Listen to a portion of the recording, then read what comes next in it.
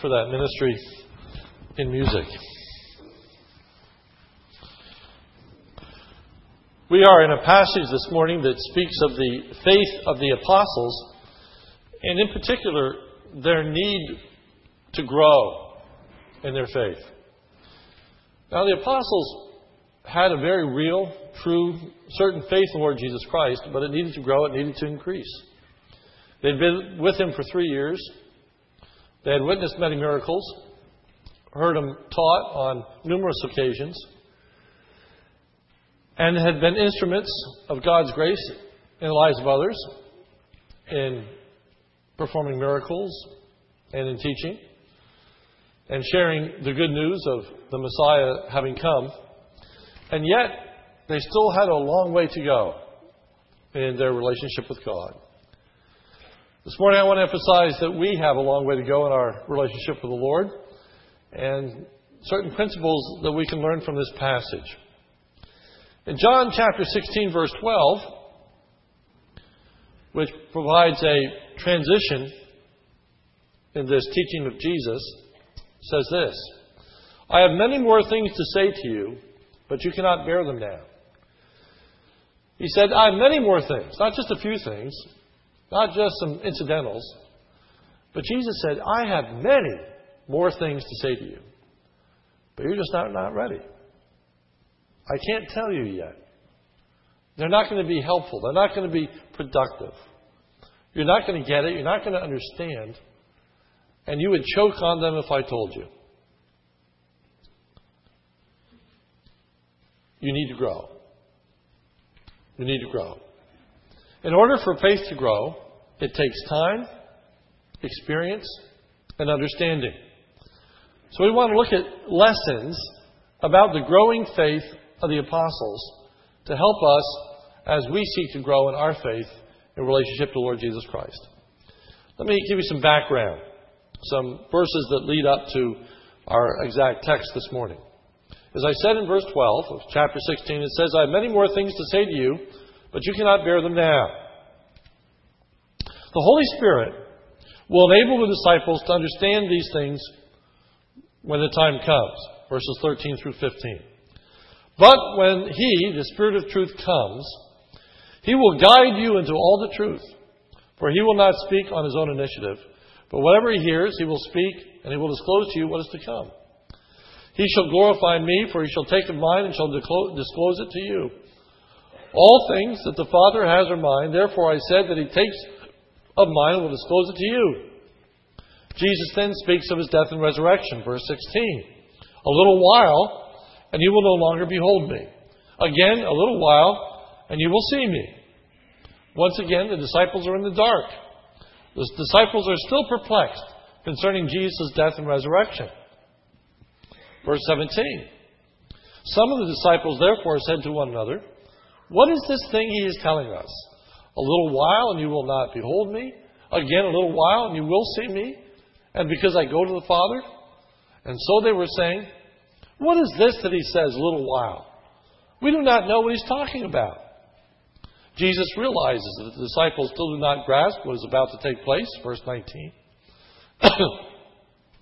Jesus knew that they wished to question Him, and He said to them, are you deliberating together about this? That I said, a little while and you will not behold me. Again, in a little while you shall see me. Jesus now speaks of the negative effect that Jesus' death will have on them. Verse 20. Truly, truly, I say to you, you will weep and lament, but the world will rejoice. You will be sorrowful. However, their sadness will become rejoicing when Jesus rises from the dead. Verse 20. But your sorrow will be turned to joy. Jesus then illustrates how that which once was sorrowful brings joy in the woman as she delivers in childbirth. Verse 21. Whenever a woman is in travail, she has sorrow because her hour has come. But when she gives birth to the child, she remembers the anguish no more for joy that a child has been born in the world. Jesus will appear to the disciples when He rises from the dead, which will bring them great joy. Verse 22. Therefore you too now have sorrow, but I will see you again, and your heart will rejoice, and no one takes your joy away from you. Then the disciples will fully understand what he has been saying. Verse 23. And in that day you will ask me no question. Then the disciples will be granted the privilege of understanding even more. Verse 24. Until now you've asked nothing in my name, and you will receive that your joy may be made full. Jesus will no longer speak in obscure ways, but the truth will be made clear to them. Verse 25. These things have I spoken to you in figurative language. An hour is coming when I will speak no more to you in figurative language, but will tell you plainly of the Father. In that day you will ask in my name, and I do not say to you that I will request the Father on your behalf, for the Father himself loves you, because you love me and have believed that I came forth from the Father. So we want to look at lessons concerning the growing faith of the apostles. And what I'm highlighting this morning is verse 27. For the Father himself loves you, because you have loved me, and have believed that I came forth from the Father. So, lessons about the disciples' faith. First, although the disciples' faith needed to grow, nevertheless, Jesus affirms the apostles' faith in him. Jesus asserts that the disciples believed that Jesus came forth from the Father. Verse 27. For the Father himself loves you, because you have loved me, and have believed that I came forth from the Father.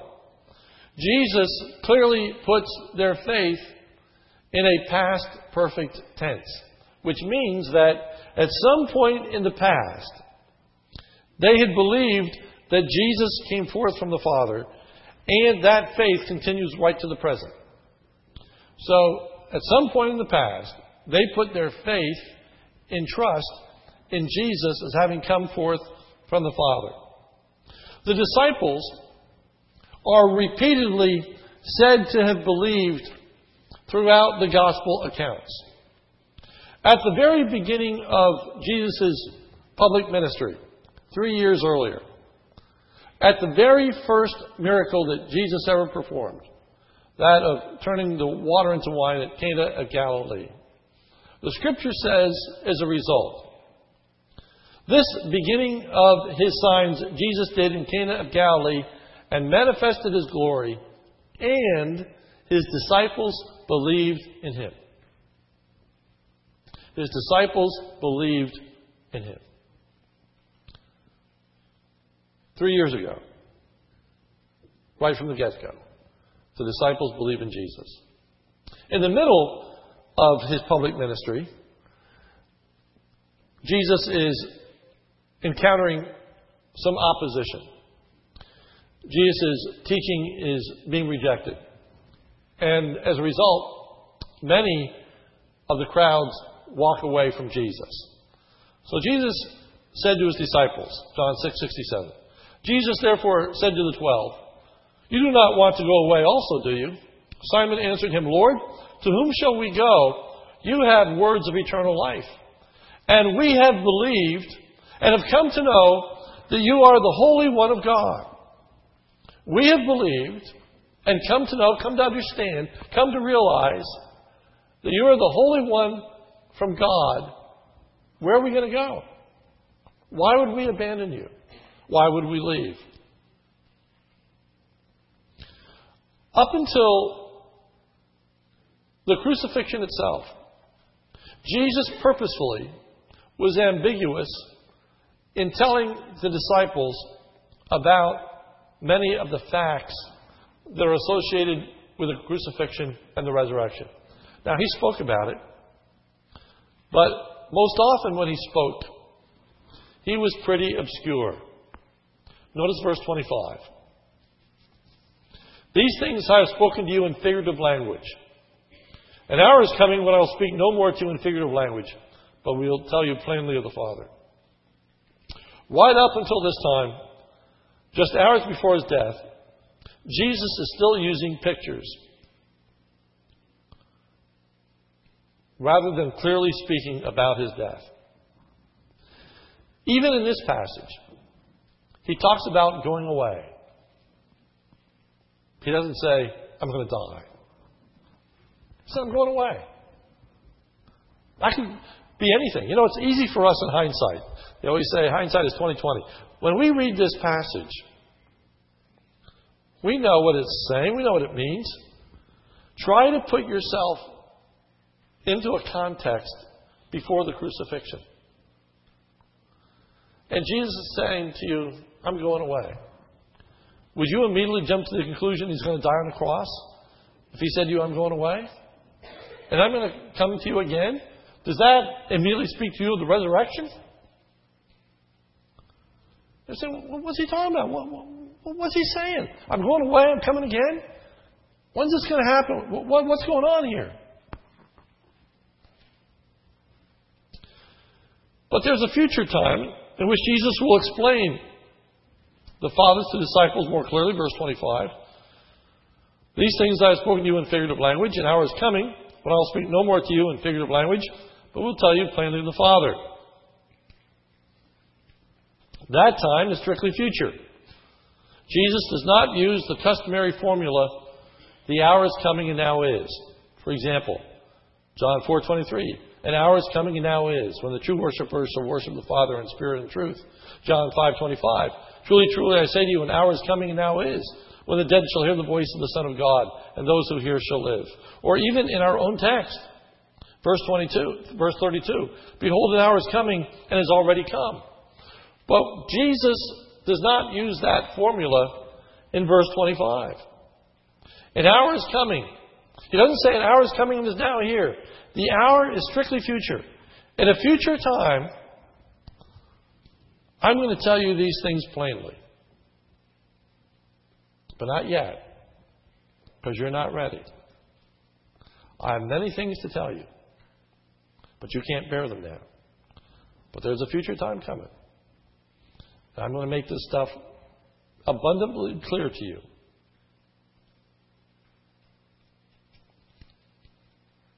Jesus reassures the disciples that having placed their faith in Jesus, the Father loves them. Verse 27.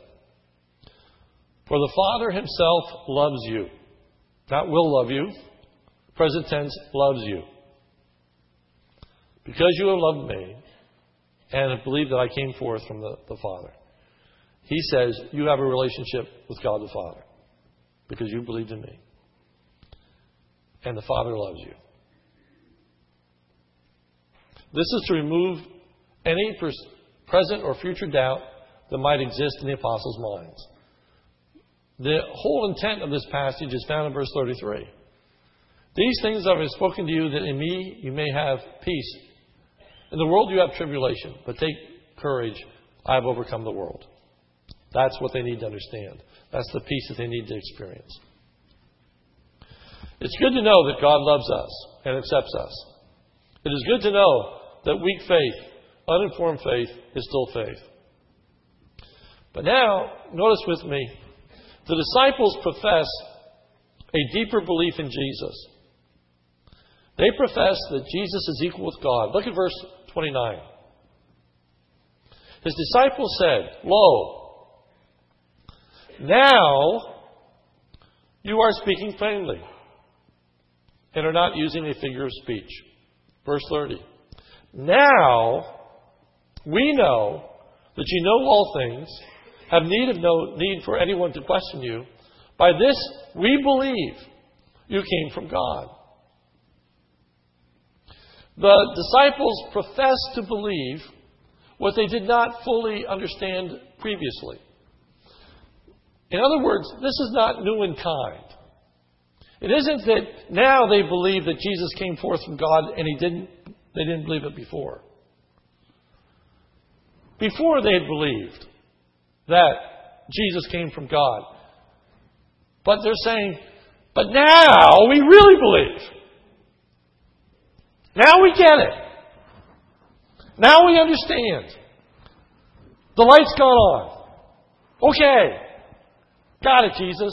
We're on the same page. We're with you. We get it. Now we believe that you are the Son of God. Now we get it. The Jewish people had a strong confidence in learning as a result of question and answer. It was believed that both the questioner and the answerer would grow in knowledge as a result of the give and take. God and God alone did not need to be questioned. He did not need to grow in understanding. That's why it says in verse 30, now we know that you know all things and have no need for anyone to question you. That's strange in our culture. That's a weird wording. But what they're saying is, nobody needs to teach you. You don't need to grow in your understanding. We know that you fully understand these things. We know that what you teach is full and accurate and complete.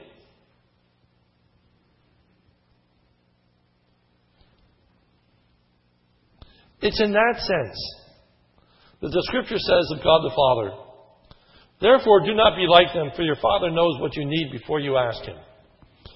One of the differences that exists in the way in which we pray as believers and the pagan world prays is that we don't inform God.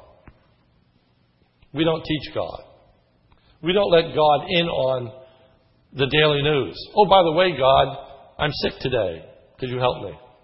We don't instruct God. Oh, by the way, God, I am sick. So if you would just do A, B, and C. God doesn't need our help. God doesn't need our instruction. God doesn't need our input. God knows all things. So it says we pray differently. He knows what we have need of before we ask. That is a unique attribute of God. He knows before we ask what we need. That is solely in the providence of God. It is in that sense that the disciples say, no one needs to ask you anything. You know all things. You know the answers. Now we really get it. But they didn't really get it. And two things are helpful for us to keep in mind. First, they disregarded Jesus' teaching that in the future He would make these things plain to them. He said, the hour is coming when I will speak plainly about these things. They said, now you're speaking plainly. Now we get it. No. He said, the hour is coming. The time is coming. Not now. In the future, I'm going to tell you these things. Right now, I have so many things to tell you, but you aren't ready yet. And the very fact that they think that they understand demonstrates that they're not ready yet. They're not teachable. They're not humble. They're overconfident in their relationship with God. They overstate the case.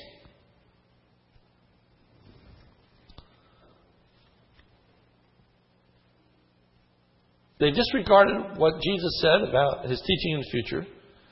And they disregarded what Jesus said in verses 12 and 13. I have many more things to say to you, but you cannot bear them now. But when the Spirit of truth comes, He will guide you into all truth. For He will not speak on His own initiative, but whatever He hears, He will speak. He will disclose to you what is to come. They didn't see the need for the Holy Spirit.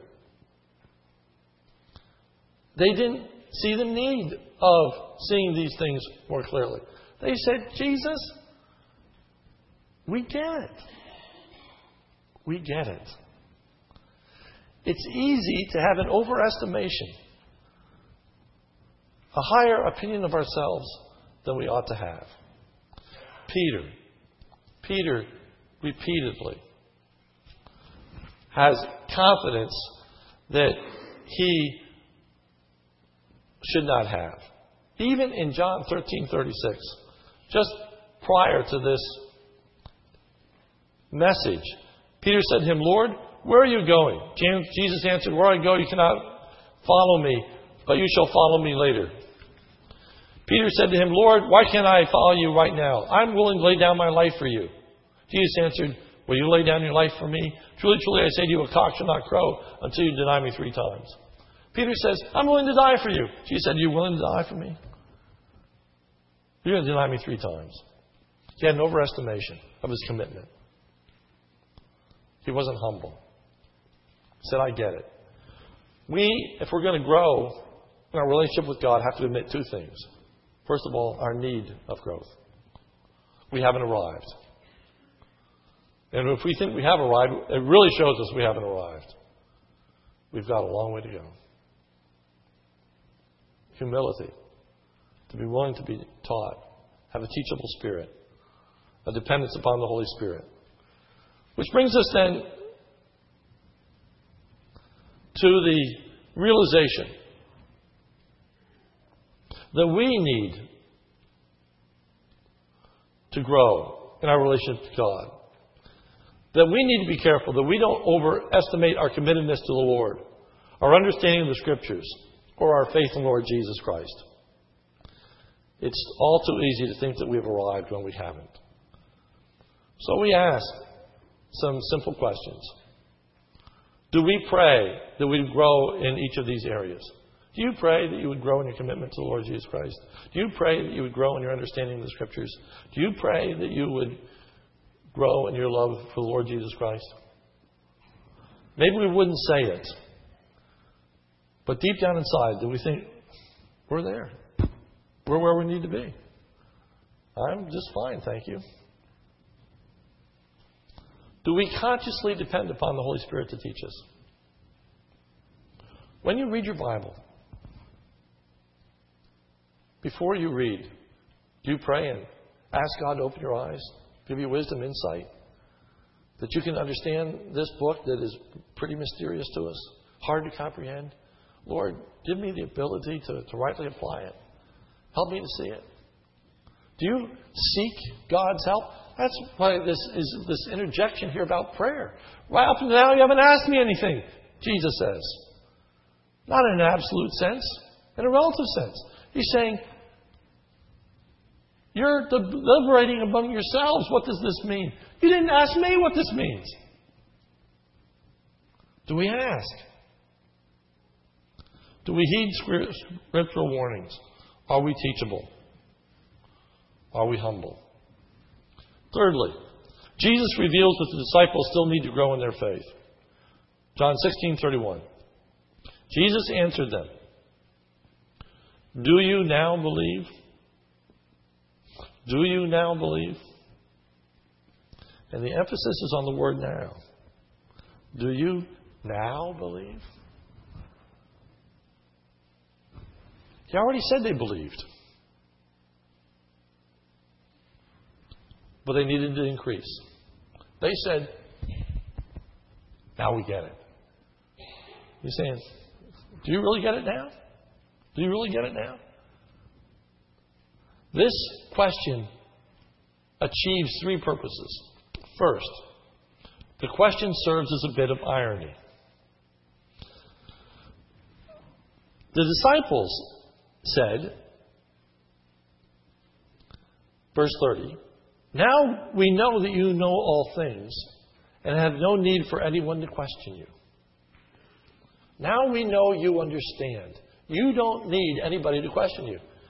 The irony is Jesus turns right around and questions them because they need it. Do you now believe? Think about what you're saying.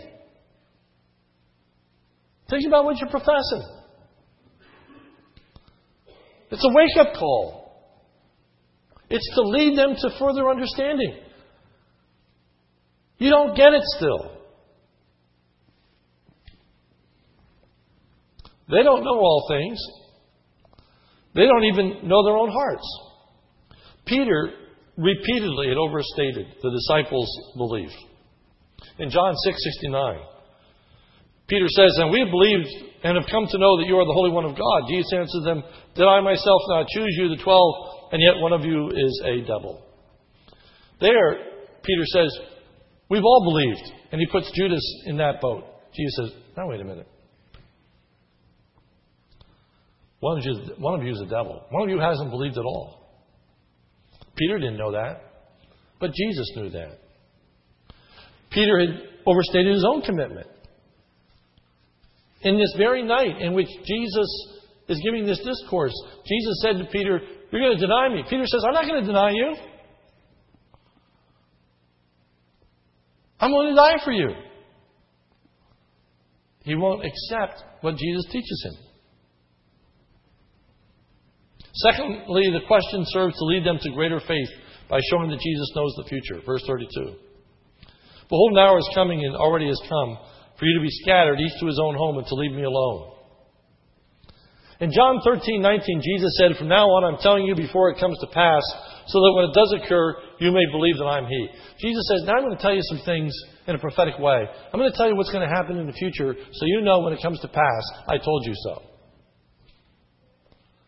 And so now Jesus reveals, so that they will know in the future, that He told them so, that they're going to be scattered, they're going to go to their own homes, and they're going to leave them alone. So those three things. First, they're going to be scattered. They're going to abandon Jesus. Notice it says in verse 32, they're going to leave Him alone. When the crucifixion occurs, they're going to be gone. Secondly, they will each go to their own home, it says. Verse 32.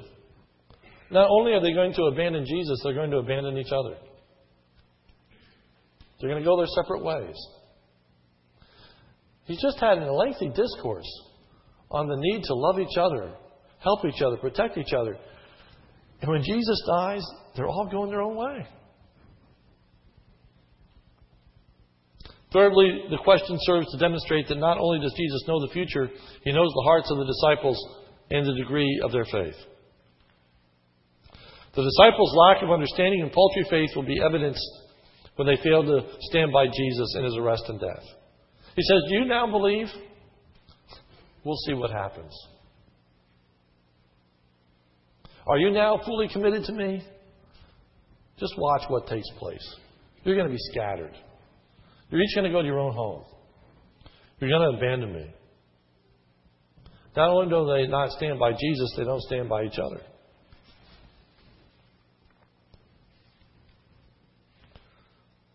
But there's more to it than that. For notice what it says in verse 32.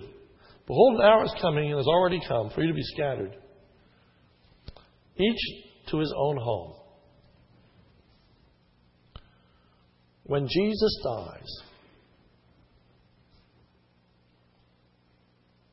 it's the end of discipleship. They're to be followers of Jesus. They've been earthly followers. They're not ready for Him to be ascended.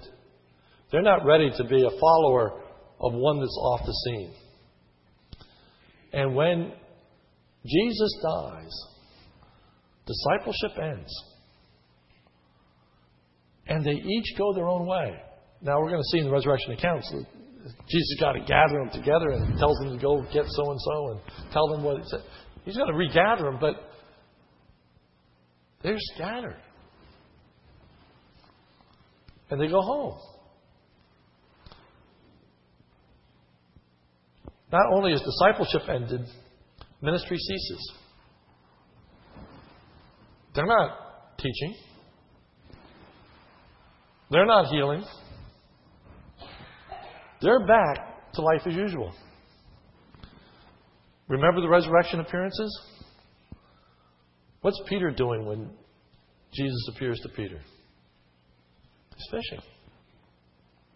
He's fishing. He's back to his former life. He's back to what he knew. He's back to his old business. He had gone home. He was not ready. Look at verses 32 and 33. "Behold, an hour is coming, and it has already come for you to be scattered, each to his own home, to leave me alone. Yet I'm not alone, because the Father is with me. These things I have spoken to you, that in me you may have peace. In the world you have tribulation, but take courage, I have overcome the world." The in him harkens back to the vine analogy of John 15. I'm the vine, you're the branches. And the tribulation that they will experience harkens back to the persecution and hatred they will face in being identified with Jesus Christ. But Jesus says, I will triumph over the world. I will be victorious. Your joy is going to become sadness when I die. But that sadness is going to turn to joy because I'm going to triumph. I'm going to be in a grave. I'm going to come out of the grave. I'm going to rise again. You don't see me now, but in just a little while, you're going to see me again. All of that will become clear. All of that will become plain. All of that they're going to understand in a way that they just couldn't comprehend it now. Jesus said, I can't even explain it to you. But in just a little while, it's all going to become so clear. You're going to get it. Well, again, it's hard for us to put ourselves in that situation because we know how the story ends. We know about the empty tomb. We know about the stone being rolled away. We know about the resurrection appearances. We know about the ascension of the Lord Jesus Christ. But just for a moment, try to put yourself in the shoes of the apostles. And I would submit to you that the best analogy for us is that in John 14, Jesus says, you believe in God, believe also in me. Oh, we believe? We believe in God, we believe in Jesus. Believe in God, believe also in me. In my Father's house are many mansions. If it were not so, I would have told you. I go to prepare a place for you. And if I go and prepare a place for you, I will come again and receive you unto myself, that there where I am, there you may be also. Oh, we believe that. Do you believe in life after death? Do you believe that God has prepared a way for you? Do you believe that in the future you're going to be in the presence of God and with your loved ones? Do you believe in the reality of the resurrection? It's easy to say, now we believe. But there's so much more to that. There is so much more to comprehend that it would really transform our life existence so that we become a different people, a transformed people. We need to be praying that God would give us the ability to really comprehend and to fully believe these things that we, yes, do believe at a certain degree. So let me make some observations about faith.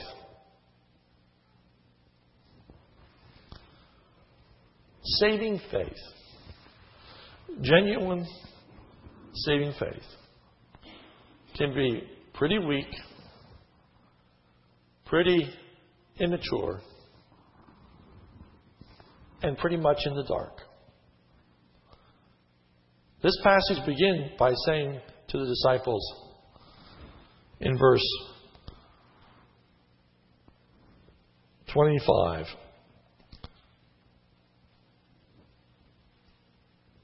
verse 27, for the Father himself loves you because you have loved me and have believed that I came forth from the Father. The Father loves you. You're saved. You have a relationship with God. You believe. But there's a world of difference between saving faith and a faith that continues to grow to really understand, comprehend, and be transformed by the teaching of the Lord Jesus Christ. Notice what genuine faith can do. Genuine faith can abandon the Lord Jesus Christ for a period of time. You're going to leave me alone. Genuine faith can abandon fellowship with fellow believers. They each go to their own house. Genuine faith can get to the place where it doesn't serve, doesn't minister, doesn't actively do anything for the kingdom's sake. That's scary. That's scary. That it's possible because of trials, difficulties, hardships, and persecution that we could turn our backs on virtually all that we know and profess. Do you understand that?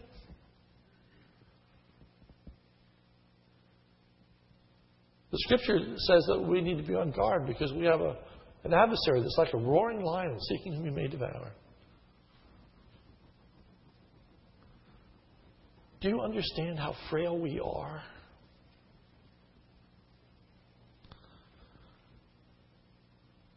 Can you relate to the hymn, "Prone to Wander, Lord, I Feel It"? Do you know that deep down inside, that if somebody says to us, "You have cancer," they could raise doubts in our minds? When we're incredibly disappointed, we might struggle in our own commitment to the Lord Jesus Christ. We might go to our own home and not fellowship. Jesus said, "I'm telling you these things so you're going to have peace. In the world you're going to have tribulation, but in me you're going to triumph." Our faith is not in ourselves. Our faith is in the God who loved us and gave himself for us. Our faith is that he who has begun a good work and he will perform today of Christ. Our faith is, by the grace and love and mercy of God, he's not going to let hold of us. He's going to triumph. He's going to triumph not only in his death, he's going to triumph in the fact that he died to save a people, and he's going to save them. He died to bring a people to God, and he's going to bring them to God. And he will bring us to God. We can have absolute 100% confidence in that. Not ourselves, not our faith, not our strength, but in a sovereign, holy God who sent his Son to save us. He's going to triumph. He's going to triumph. What's the lesson? Humility. We too have a tendency to overestimate our commitments to the Lord, our faith in him, our love for him. We should be receptive of the warnings of Scripture. When Jesus said to Peter, "Tonight you're going to deny me 3 times," he said, "No, I won't. No, I won't." The Scripture says, "Forsake not the assembling of yourselves together." Then we might provoke one another unto love and good works. I can miss church. It's not going to have any effect on me. I don't need to go to church regularly. I don't need to read the Scriptures. I believe. I'm convinced. I know. It's so easy to think we're farther down the road than what we are. We need to be humble, teachable. The Apostle Paul says this in 1 Corinthians 13:12. "For now we see in a mirror dimly, but then face to face. Now I know in part, but then I shall know fully, just as also I am fully known." He's talking about a time when we're in the presence of God. He's talking about a time when we're dead and with Christ. He says then we're going to fully know. But Paul says, the Apostle Paul, the great prophet, the great preacher, the great teacher of the Word of God says, "But now I know in part." It's like looking in a steam-filled mirror. Go in your bathroom. Turn on the hot water. And watch the steam come over that mirror. And then look into it and see how clearly you see your face. And Paul says, that's about our understanding of the Scripture. That's about how clearly we see it. That's about how well we know it. We may pride ourselves in our knowledge of the Word of God, but in reality, these things are above us. It's so easy to talk about experiences that aren't ours. Faith, deep down inside, we know we struggle, we have doubts, we have questions. We know that we should be speaking more for Christ. We're reticent, we're afraid, we're intimidated. If we're honest with ourselves, we have so much more progress to make. Jesus says this is an encouragement. Jesus says this to say, ask. Ask. Until now, you haven't asked anything. Have we pleaded with God for more faith?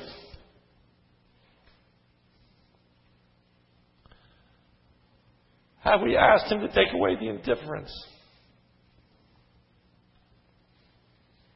Have we acknowledged that there's so much in this book we don't get? And the reality is that my life is inconsistent. I know what I should do, but I have such a hard time doing it. Jesus said, I've spoken these words that you might have peace and that your joy may be full.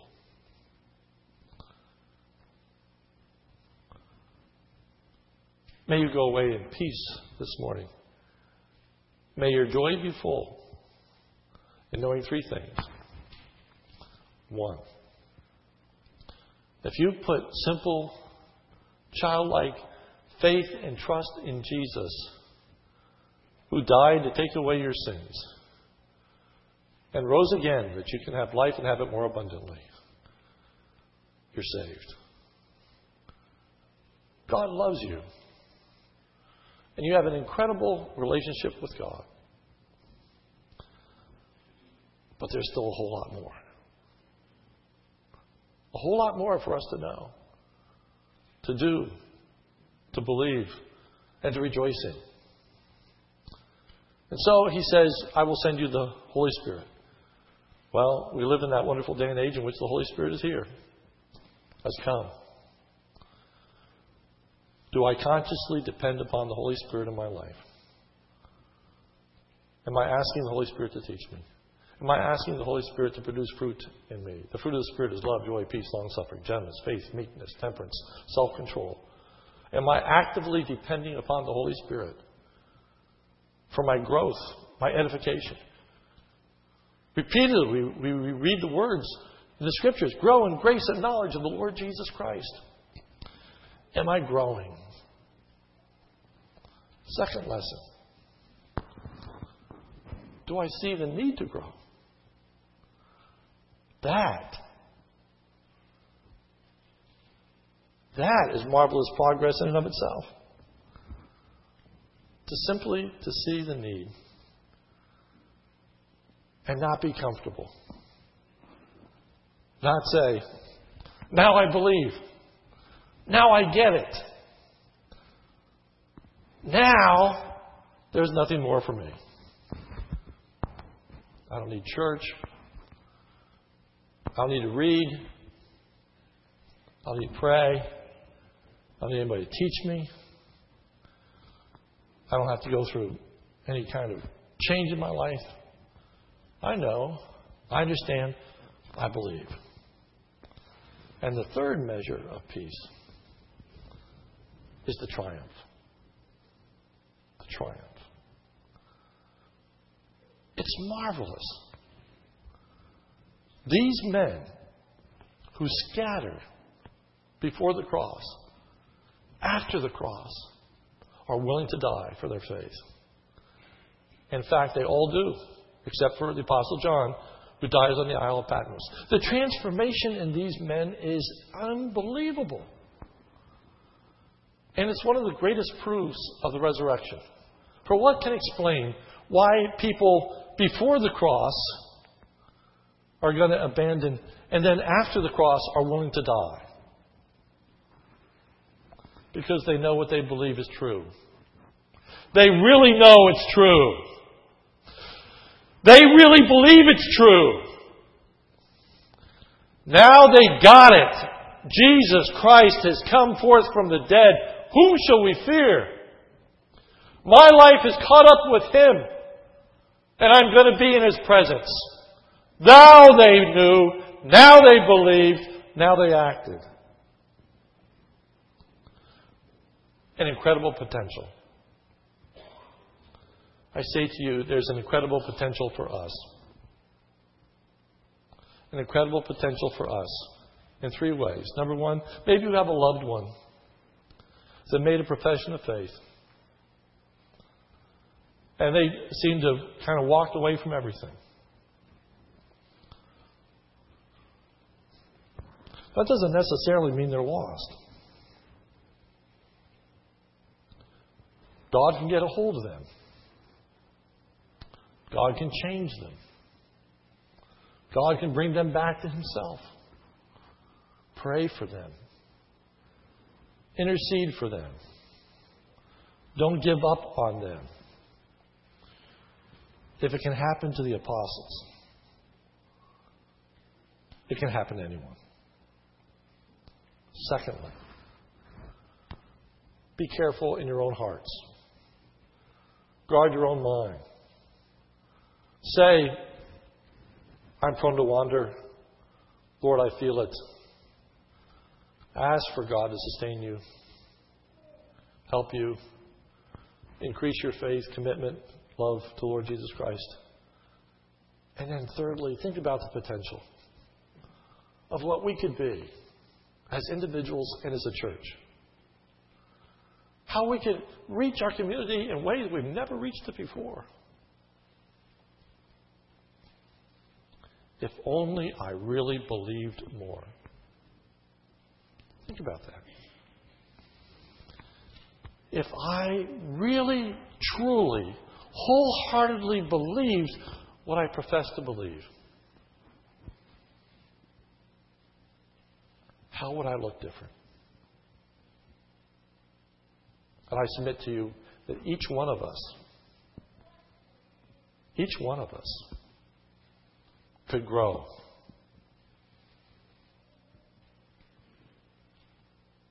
in a powerful way. That we could be more consistent, more dynamic, more active if we really believe more. Will you plead? Will you ask in faith believing that God would increase your faith in all that we now profess? Not that the profession is ingenuine. It's just that it needs to go so much deeper. Many, many more things to understand, to believe, to appropriate. Let's pray. Our Father, help us, O God. We believe. Help our unbelief. Help us to be more consistent, more dynamic in our faith.